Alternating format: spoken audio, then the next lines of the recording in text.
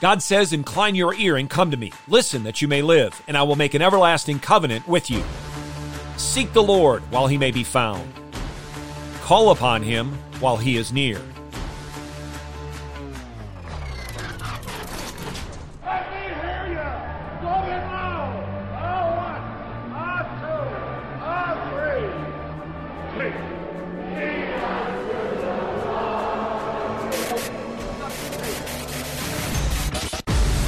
Welcome to In the Bullpen, Up and Ready, a ministry of Athletes Abroad for Christ. The call has come.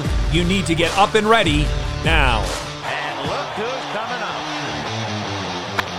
High fly ball into right field. She is gone. The Christian church is God's maid and servant. It listens to and does nothing but what it knows to be his word and command. Yet our adversaries are trying to force us, for their sake, to deny and surrender God's word under the spacious name of the Christian church. Therefore, we are to know that the church which undertakes to do this sort of thing is not the Christian church, but the devil's whore instead. Those are the words of Martin Luther. These are the words of the Lord God Almighty in Isaiah 55, verses 6 through 11. Seek the Lord while he may be found. Call upon him while he is near. Let the wicked forsake his way, and the unrighteous man his thoughts. And let him return to the Lord, and he will have compassion on him, and to our God, for he will abundantly pardon.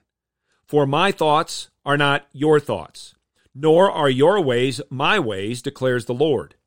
For as the heavens are higher than the earth, so are my ways higher than your ways, and my thoughts than your thoughts. For as the rain and the snow come down from heaven, and do not return there without watering the earth, and making it bear and sprout, and furnishing seed to the sower, and bread to the eater, so will my word be which goes forth from my mouth. It will not return to me empty, without accomplishing what I desire, and without succeeding in the matter for which I sent it. Against all the wiles of the devil, all the schemings of men, and even against our own sinful nature, we have a sure and incorruptible word, God's word, which will not return void, which will always accomplish his sovereign pleasure, which is guaranteed to succeed in the purpose for which he has sent it. The Bible is sure because it comes from the mouth of the holy, sovereign, unchanging Lord of glory.